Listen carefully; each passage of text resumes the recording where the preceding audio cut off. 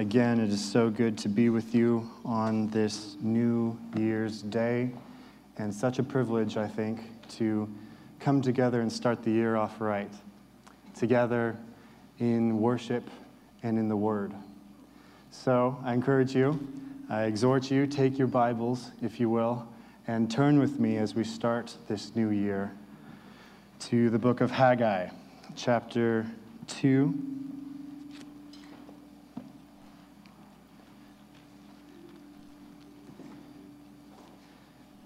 Haggai is right between Zephaniah and Zechariah.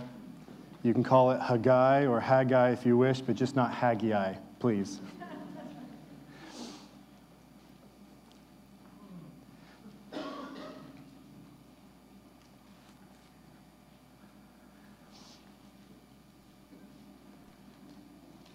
Let's begin with a word of prayer.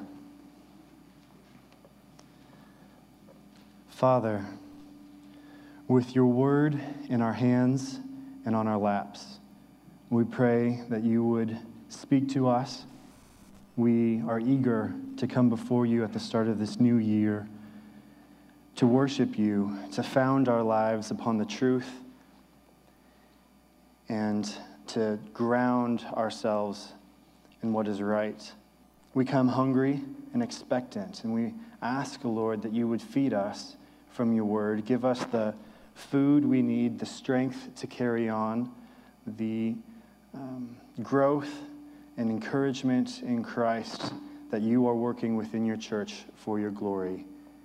We pray in Jesus' name. Amen. Well, as we returned to the book of Haggai a couple weeks ago, well, I can't remember how long ago, it was a while ago when we were in Haggai chapter 1.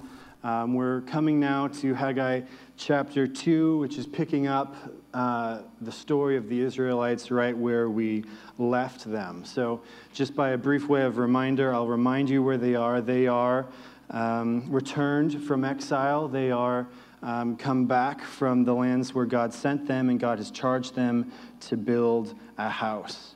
They began the construction on the house, but they stopped because of opposition, and God sent Haggai and Zechariah to prophesy to the people to encourage them to continue in the work. So we saw last time that the Lord sent Haggai to prophesy on the first day of the 6th month in the 2nd year of Darius the king, and God confronted the people for their lack of obedience, and he charged them to build the house, which he stirred up their hearts to obey, and they did 23 days later.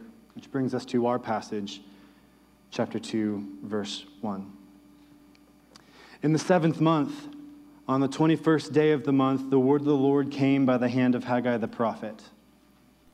Speak now to Zerubbabel the son of Shealtiel, governor of Judah, and to Joshua the son of Jehozadak the high priest, and to all the remnant of the people, and say, who is left among you who saw this house in its former glory?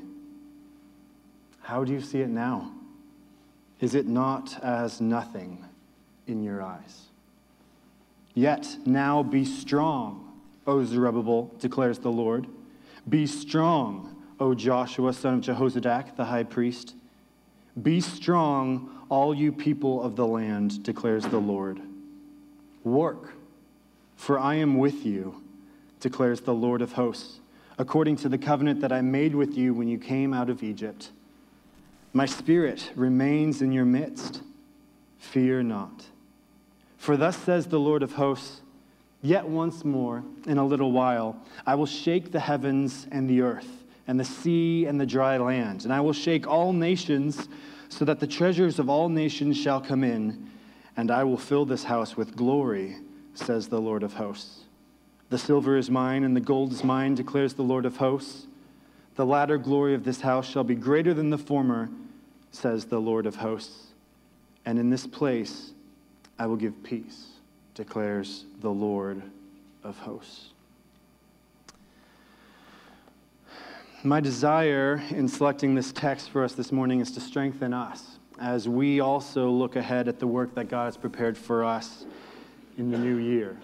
As we saw in Haggai chapter 1, God's people, Israel, are clearly called to build God's house. There's difficulties, there's oppositions, and God confronts them and encourages them and stirs up their hearts to obey. And a month later, the construction begins. But we come now to chapter 2, which is about a month later after this construction has started, and we see that the people are already discouraged. For us, this season of discouragement usually comes in February, maybe March, when you get tired of reading in Exodus or Leviticus in your Bible reading plans after your New Year's resolutions. But for the people of Israel, it comes a month later when they are now facing discouragements in the work that they've been doing for the last month in the construction of the temple. We are not called to build God's literal house in the same way that the Israelites were, but we are called to busy ourselves about God's work. The reality for us is that we too can become easily discouraged and overcome in the work that God has given us to do. And that discouragement can lead us into apathy and inactivity. The message for us today is that God is with us. Even though we face discouragement in the work of obedience that God has set before us, God calls us to courage and confidence in the light of his presence and power. So as we look at these verses of chapter 2, we'll see, here's 3 points for you, that God comforts us in our discouragement. Verses 1 through 3. We'll see that God calls us to work with courage. Verses 4 and 5. And we'll see that God calls us to work with confidence. Verses 6 through 9. First, God comforts us in our discouragement. In the 7th month, on the 21st day of the month, the word of the Lord came by the hand of Haggai the prophet. Speak now to Zerubbabel the son of Shealtiel, governor of Judah, and to Joshua the son of Jehozadak the high priest, and to all the remnant of the people, and say, who is left among you who saw this house in its former glory? How do you see it now? Is it not as nothing before your eyes? First, this timestamp in verse 1 tells us when this oracle or burden or word of the Lord came by the hand of Haggai. It came on the 7th month, on the 21st day of the month, about a month after we left off the people of Israel when they started the construction of the temple. This time frame also helps us understand a little bit of why the people were discouraged.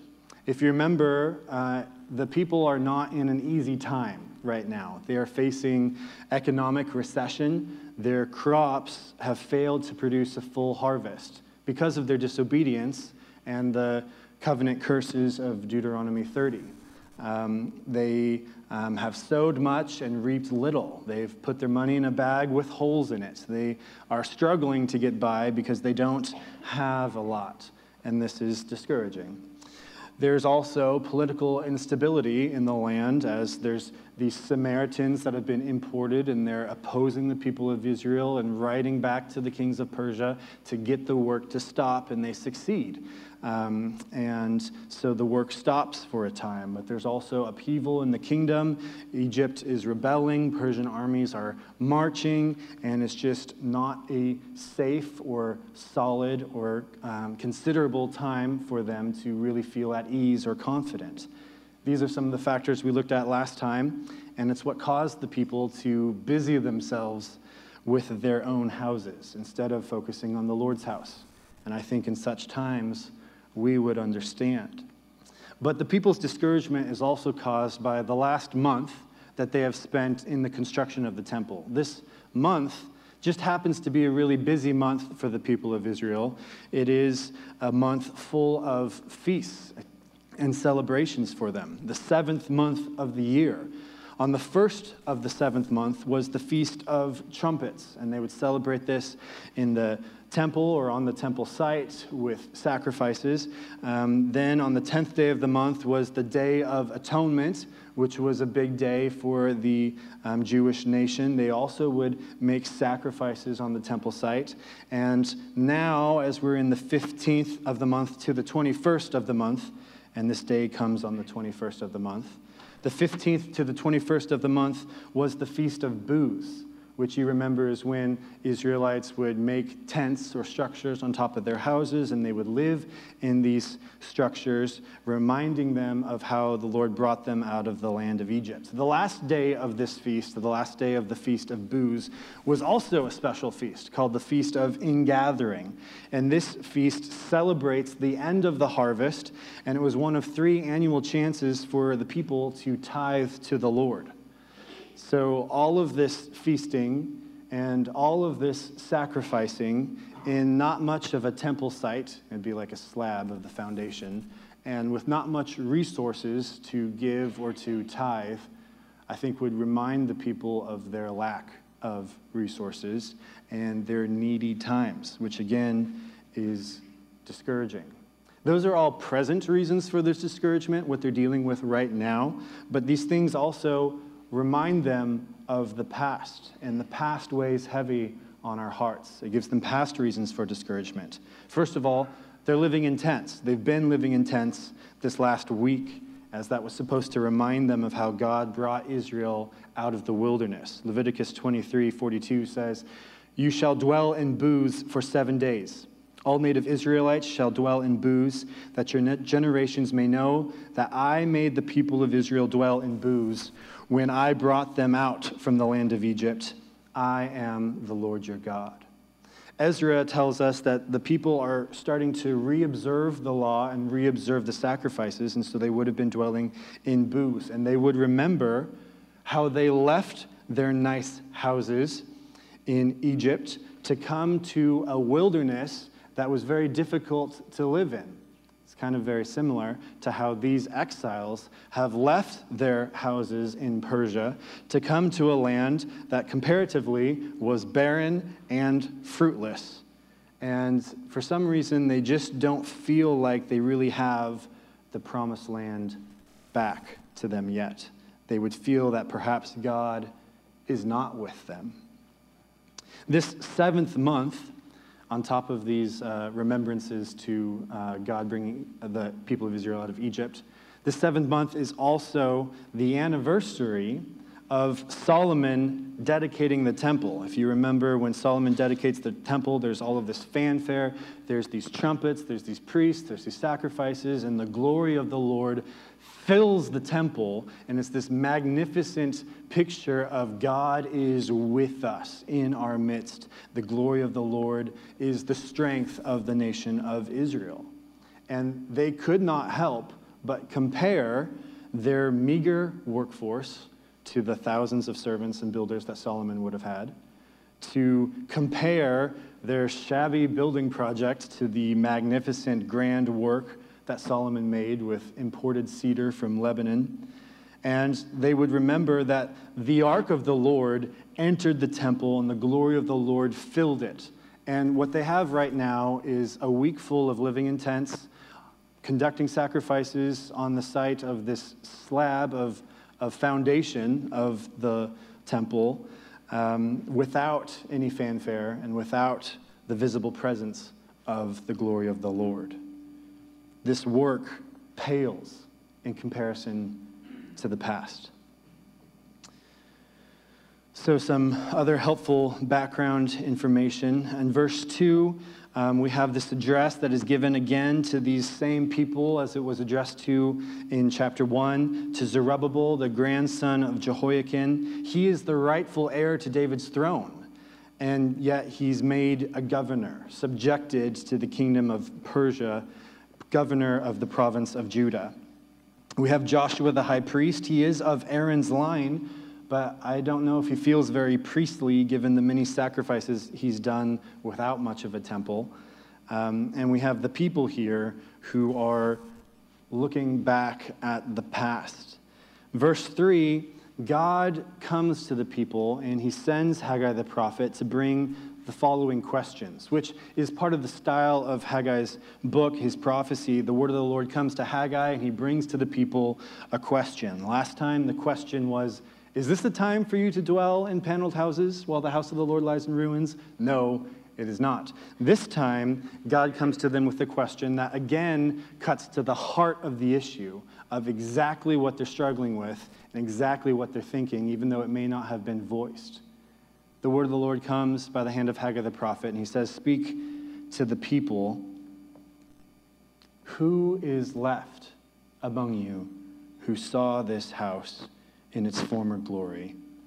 How do you see it now, and is it not as nothing in your eyes?" These three questions slowly and systematically give a devastating blow to any optimists who would be among the ranks of the people of Israel. I tend to be an optimist, and so when I read these questions, I tend to come up with my own rhetorical answers that maybe are influenced by my optimism, but bear with me. God gives the people these questions. He says, "Who is left among you who saw this house in its former glory?" Well, optimistically, not many. But there would be a few who would have seen the Temple of Solomon before it was destroyed, and they would be in their 70s. So any of the people of Israel who were in exile and who came back would be in their 70s. They possibly would have seen the temple when they were children, when it was destroyed 67 years ago. They would have had to been strong enough to make the journey back, but possibly a few of them saw this temple in its former glory. Second question, how do you see it now? It may not be outrightly obvious that they're comparing it, but now God brings this question that forces them to compare the past with the present. Optimistically, there's progress. It's difficult with meager resources and the opposition from the Samaritans, but God has stirred our hearts and we have started the rebuilding. The work is happening. There's progress being made. And then the last blow. Is it not as nothing in your eyes? And here the optimist just has to concede and be, yeah, this is the truth that I've been hiding in my heart this whole time. This is nothing compared to the past. Maybe we've been telling ourselves these facades or these statements to get our hopes up or to keep hope. We've been trying to cling on to hope, but the desperate truth that has been clawing at our hearts on the inside is that we are nothing compared to the past. This work is nothing compared to the past, and it's true. This is just not the good old days. A couple observations about this discouragement. We do this too, don't we? We compare ourselves to the past, and we become discouraged really easily by the differences that we see from the past, perhaps the good old glory days, whatever the glory days looked like for you, and the present. And what's interesting to me is that God does not confront the people in this discouragement. He does not call them out for being in sin because they are discouraged. What he does is he lovingly comes to them with this question, and he confronts them right where they're at. If you remember, we saw that last time in Haggai 1 as well, where God comes to them lovingly asking a question. He says, "Consider your ways. Is this the right thing for you to do?" And now, even in the midst of this devastating discouragement, a devastating discouragement that God helped them to process and to get to for any stubborn optimists in their midst, now at the rock bottom, God comforts them. He doesn't confront them. He doesn't condemn them. He brings it up to their minds so that he can offer them comfort, just like he approaches Cain in his sin, or Jonah, or like parents go to approach their children, asking them if this is the right thing to do. God approaches them. And I think we need to remember that God doesn't always do things in the same way. If we get caught up longing for the glory of the past, we can shut out any kind of observation of how God is working in the present. You know, people these days, people are just crazy, and it's just not like the good old days when we used to do ministry well. So why bother, is the thought process that we might go through. Our discouragement in the work of ministry is not necessarily sinful, but it's where we let us take us, isn't it? We can let this discouragement take us to dark places that ultimately lead to our apathy, our inactivity, and our disobedience. But the comfort is, in our discouragement, God is there. He helps you process it, and he gives you comfort to carry on. Which brings us to the second point. God calls us to work with courage, verses 4 and 5. Yet now be strong, O Zerubbabel, declares the Lord. Be strong, O Joshua, son of Jehozadak the high priest. Be strong, all you people of the land, declares the Lord. Work, for I am with you. And I lost my place. Work, for I am with you, declares the Lord of hosts, according to the covenant that I made with you when you came out of Egypt. My spirit remains in your midst. Fear not. So we see God address the people. He calls them to work with courage, but he does so by giving them 3 commands. And the first of these commands, be strong, is actually repeated 3 times. It's repeated to each of the addressees of this word, this burden, this oracle. He says to be strong, be strong, be strong. And the central command, the one in the middle, is work. Work, for I am with you. That is the point of the sermon. We can all go home now. But he says, work, for I am with you. And he says, my spirit is in your midst. Fear not. We have a positive command to work because I am with you. And going off of that, hinging off of that, because I am in your midst, do not fear. So do work, do not fear, hinging on the fact that God is with us. His Spirit is in our midst. This should be our motivation as Christians. Our strength, our joy is that we are the people who have relationship with our God. He is our God, and we are his people, the sheep of his pasture. We dwell with him, and he dwells with us. Emmanuel is more than just Christmas time. It is the Christian life. God says, I am with you, just according to the covenant that I made with you when you came out of Egypt. This covenant that God refers to is the covenant that he made with Moses and with the people of Israel in Exodus 32 through 34, when Moses is really discouraged and he doesn't know how to carry on with this stiff-necked people. And he says, God, I don't want to go up unless you go with me. And God says, I will go with you.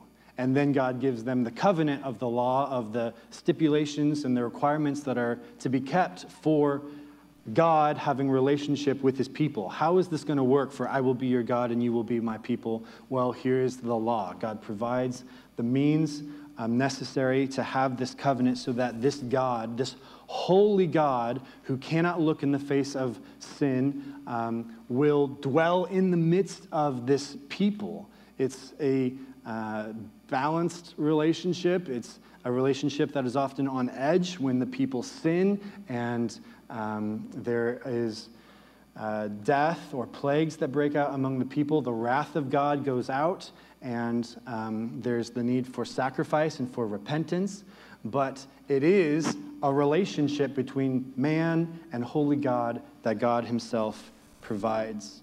For us as Christians, we have a new covenant and a better covenant that God has given us, that more than just the blood of bulls and goats, we have the blood of Jesus, who makes for us a way into the presence of God so that we have a holy God who dwells with us because of the blood of Jesus that was spilled on our behalf. So God says to them, he also says to us, my spirit is in your midst. I am with you because of the covenant that I made. God lovingly comforts us in our discouragement, but we still need to act in obedience in the work that God has given us to do.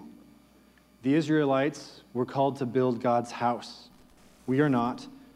We don't have a temple anymore precisely because of Jesus. Jesus was the fulfillment of the temple. He satisfies the wrath of God, and in him the glory of God dwells bodily. But building Jesus' house looks like his charge to Peter. Feed my sheep, tend my lambs. His commission to the church is to make disciples of all nations. 1 Peter 2, we are like living stones being built up into a spiritual house, as it says, but you are a chosen race, a royal priesthood, a holy nation, a people for his own possession, that you may proclaim the excellencies of him who called you out of darkness into his marvelous light. Being about the work of the church in ministry to our community and to the nations can be arduous and discouraging. But God is with us. He is in our midst, and he calls us to work with courage. Lastly, God calls us to work with confidence.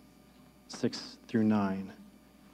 For thus says the Lord of hosts, yet once more, in a little while, I will shake the heavens and the earth and the sea and the dry land, and I will shake all nations, so that the treasures of all nations shall come in, and I will fill this house with glory, says the Lord of hosts. The silver is mine, the gold is mine, declares the Lord of hosts.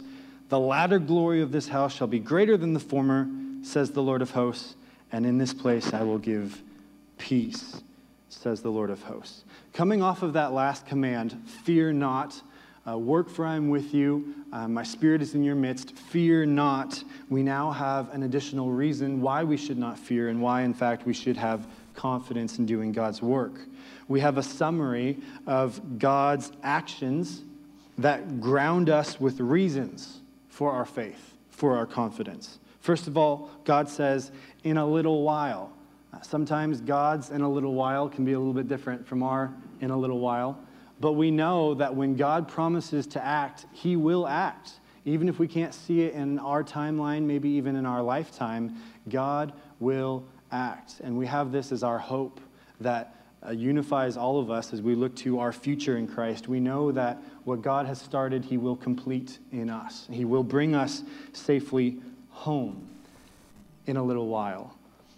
Secondly, he says, I will shake the heavens and the earth. This picture of the universe, the planets, the stars, the heavens and the earth, and then on the earth, the sea and the dry land. All of it is to be shaken by the might and the power of God. I think a Hebrew reader would read these words, I will shake the heavens and the earth, and immediately think of Mount Sinai, when God, in his presence, came down upon the mountain, clothed the mountain with fire and smoke, and he said, do not come on the mountain, for it is holy. You will die if you do. And the earth shook. It trembled at the presence of God. We have God's power on display that's now in their memories, and God says, I am able to do this again. I will do this again, yet in a little while I will shake things up. I will shake the heavens and the earth, the sea and the dry land, even the nations, the treasures of the nations. I will shake them so that all of these treasures shall come in, and I will fill this house with glory. This part of the prophecy gets a little bit difficult, as much of Old Testament prophecies are. There's some dual layers here. There's the shaking of the nations, I think, that took place in preparation for Jesus' time of birth in the several hundred years of history that happened in between now and the time of Jesus. And there's also the fulfillments of God shaking the nations and bringing peace that I think will come at the end times eschatologically, as we still look forward to our hope in a little while. There's the statue of Daniel 2 that kind of outlines for Daniel, hey, these are the nations and these are how it's going to break down. In Ezra 6, we see Darius, king of Persia. He commissions Persian resources to build the temple. So there's this foreign money that is given to these people to build the house. There's also a Greek influence. As we know, Persia is conquered by Greece. Alexander the Great goes everywhere, spreads his influence, and there's now Greek culture, Greek resources. The Romans come in and they spread their peace, their Pax Romana, with their currency and their roads. The point is, God is in this process of history shaking the nations, bringing in this foreign wealth, because all of it belongs to him. All of the nations, all of these great kings of history, they are in the hand of the Lord, and he directs them where he will. And he is shaking these great houses, bringing these foreign treasures in to build his house in Jerusalem and to give peace. And I think as a Christian on this side of the cross, I can only look at that and see how all of that is fulfilled in Jesus. How because of the temple that stood in Jesus' time, we have peace. Because now Jesus is our temple. He fulfilled the temple, and now we no longer need it. God said, I will fill this house with glory, and the later glory of this house will be greater than the former. Herod's temple that Herod rebuilt was beautiful with lots of gold and big Roman eagle on it. I'm not sure if it really compared to the Temple of Solomon. The point is, this now temple had the presence of Jesus in it. As we read a couple of weeks ago at our Christmas Eve service, we had people in the temple waiting to see the revealed Messiah of the Lord. And Simon says, now I can die in peace because I have seen the Lord's Christ. Now this glory of the Lord has indeed come into the temple, and it is greater than the temple ever was. Verse 8, God says, the silver is mine and the gold is mine. All of this belongs to the Lord. As Jesus gave peace through his death on the cross and his resurrection, he also will come and give us peace as he comes to judge the nations, to shake them, and to bring in wealth and glory to his kingdom as his people are brought together, as the hope that we look forward to as God reigns and there is true peace forever. So a little bit of some dual layers there, but either way, we have hope. We have great reason for hope that God is working and that he is working for his glory. Hebrews 12:26 says, actually this is the author of Hebrews commentary on this passage yet in a little while. Hebrews 12:26, at that time his voice shook the earth, but now he has promised, yet once more I will shake not only the earth but also the heavens. And the author of Hebrews says this phrase, yet once more, indicates the removal of things that are shaken, that is, things that have been made, in order that the things that cannot be shaken may remain. Therefore, let us be grateful for receiving a kingdom that cannot be shaken, and thus let us offer to God acceptable worship with reverence and awe, for our God is a consuming fire. The point of God telling us these actions about who he is, about what he's doing, about how he's shaking, how he's establishing, how he's giving peace, it's to give us great confidence that we know how the story ends. We know that God is with us. He's on our side, and he is giving us these things to inspire us. It is obviously his work. He is doing it, and he will accomplish the work that he sets out to do, whether you like it or not. Psalm 46:10, be still and know that I am God. I will be exalted among the nations. I will be exalted in the earth. Habakkuk 2:14, for the earth will be filled with the knowledge of the glory of the Lord as the waters cover the sea. Paul echoes this confidence when he says in Philippians 1, verse 6, and I'm sure of this, that he who began a good work in you will bring it to completion at the day of Jesus Christ. God cares about us lovingly enough to come to us in the midst of our discouragement and to give us reason for courage and confidence with the assurance of his presence. He gives us reason because we know that his work will not fail. We trust in God and we can hold his hand as he walks with us, but he still asks us to reach up to the plow and put our hand on it and to work. I think of my children. You know, sometimes when you're in the grocery store and you are with children, they want to help, right? Sometimes our children are less of a help than they are of a help, but we still let them help us. And sometimes when you're with your children and you're in the grocery store and they want to steer the cart, you know that's a bad idea, right? But you let them. And so the little children reaches up his hand or her hand and they put a hand on the cart. And they're so excited because they're working, they have a job to do, they're steering the cart. And you know that Daddy the Father has his hand on the cart too. And I'm really steering the cart, but they're with me, and they're working, and they're helping, and I'm asking them to help me steer the cart, to teach them, and to love them, to help them grow and learn. God calls us to work. And just like children with a hand on the cart, God calls us to place our hands upon the plow of ministry labor and to join him in what he's doing.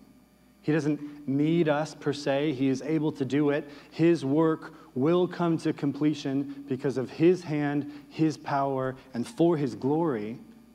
But he waits for you to place your hand upon the plow to get work done. As we conclude our time in Haggai, there's a couple applicational things we need to consider. I have just 5 points for you. I'll go briefly. First, we need to work. Ephesians 2:10. God has made us as his workmanship. We are created in Christ Jesus for good works. God has prepared these works beforehand so that we should walk in them. To be a Christian, redeemed by the Lord and bought by his blood, and to be stagnant, inactive, not working, is to forsake the reason why God has called us to his glorious grace. Titus 2:14, our great God and Savior, Jesus Christ, has given himself for us to redeem us from all lawlessness and to purify for himself a people for his own possession, who are zealous for good works. You are not redeemed from lawlessness and purified for his own possession to be simply a trinket or something on display or something that doesn't do anything. You are a people for his possession who are zealous for good works. And it moves me to ask the question, dear Christian, are you working? Are you purposely, systematically producing spiritual good in your life or in the lives of others? Or perhaps have you become discouraged in these tasks and relegated the work, along with your past New Year's resolutions that have failed, to the earlier seasons of your life, and you now find yourself quite comfortable just to survive and get by day to day? We need to work. Secondly, we are called to build God's house. God has clearly called every Christian to make disciples of all nations. One of the reasons he has called you, redeemed you, and died for you is so that you would be a light bulb, proclaiming the excellencies of him who called you out of darkness into his marvelous light. Jesus says, if the salt has lost its taste, it's not good for anything anymore. It's not doing the job it's supposed to do.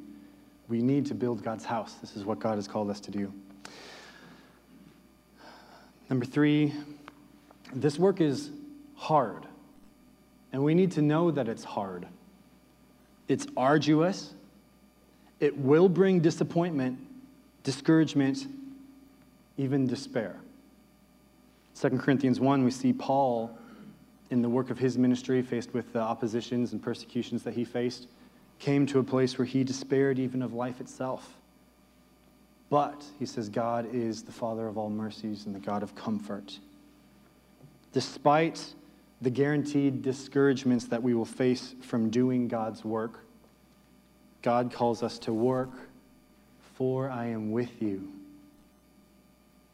Fourthly, we need to guard against these effects of discouragement.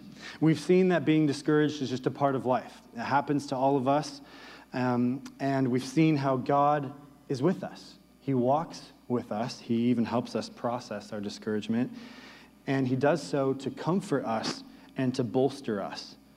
But if we stay there, if we stay in those stagnant waters of discouragement, we can soon become stuck in a bog of apathy, inactivity, and endless comparison to the glory days of the past. I can't help but ask the questions, do you take purposeful measures to regularly bolster your soul with the Lord's promises, to guard from discouragement? Do you bring your discouragement to the Lord, or do you just stew in it? Do you allow him to speak truth to your heart to pick you back up? Lastly, something that we need to take away and remember: the God of the past is still the God of the present. The Israelites became discouraged. They perhaps compared the past with the present, and we face the same temptation in our lives. Perhaps when we remember past seasons of our ministries or past eras where we were successful, and now we're in a dry season where we see little success. It is helpful to remember that the same God who accompanied his people out of the wilderness, accompanied his people out of exile, and accompanies us today. The same God who shook the earth at Sinai, brought wealth in from the nations to rebuild the people of Israel and to establish the exiles, and he still shakes the earth and the nations today. The same God who established his people Israel and dwelt in their midst establishes his church and dwells among us today. It can be really dangerous to view the past, to get stuck comparing ourselves to a standard that we're not meeting, instead of looking at the past as a springboard to launch us into the future work that God is calling us to do. Because of this great God who has been with us, we can work with courage and confidence because he is still with us. Do we dream of great things that God would do in and through us? Do we take the time to think and reflect on what things the Lord would have us do right now, in the future, in 2023? How will you work in 2023? We have this privilege. This is New Year's Day. We have the new year before us, and we know that God calls us to work. I would encourage you, I'd challenge you, go home, think about this year, pray about this year, ask the Lord, how do you want me to work, to do ministry labor for you this year? It is clearly God's work to bring life, peace, and spiritual prosperity to people in this church age and in the age to come. But he calls us to work alongside him, in his presence, with him. And we must do so with courage and with confidence. As we speak of courage and confidence, we think of this table that is set before us as a picture of what the Lord has done for us, of who we are in Christ. We regularly come together to celebrate this communion table because of what God has done for us and because of the confidence that it offers. Just as we have died with Christ, we will also live with him. Just as we are made new in Christ now, we will be made perfected and new in his presence when he comes again, and we look forward to that day. We know that he is with us even now. He has not forsaken us. He dwells in our midst. As we celebrate this table, these elements, the juice and the crackers, they represent the blood and the body of our Lord Jesus. We proclaim what he has done for us. And as such, this is a family matter. This is for Christians. As we who are in Christ do this thing, Scripture warns us and calls us to consider ourselves to see if we are in Christ. And so we ask that if you are not in Christ yet, that you would let these things go by. This is a family matter for those who are in Christ. But if you are not in Christ, come talk to me, come talk to Jim or the elders after the service. We'd love to help you find this relationship in Jesus Christ, because there is no covenant and no connection between you and the holy God unless there is this blood that has been spilt. With joy, with this confidence, we proclaim the Lord's death on our behalf. We proclaim our eternal life in him, and we proclaim our sure hope in his coming. Hebrews 6:19 reads, "We have this as a sure and steadfast anchor of the soul, a hope that enters into the inner place behind the curtain, where Jesus has gone as a forerunner on our behalf, having become high priest forever. Let us pray before we celebrate. I'll invite the men to come forward and the worship team who are given the music. Let's pray.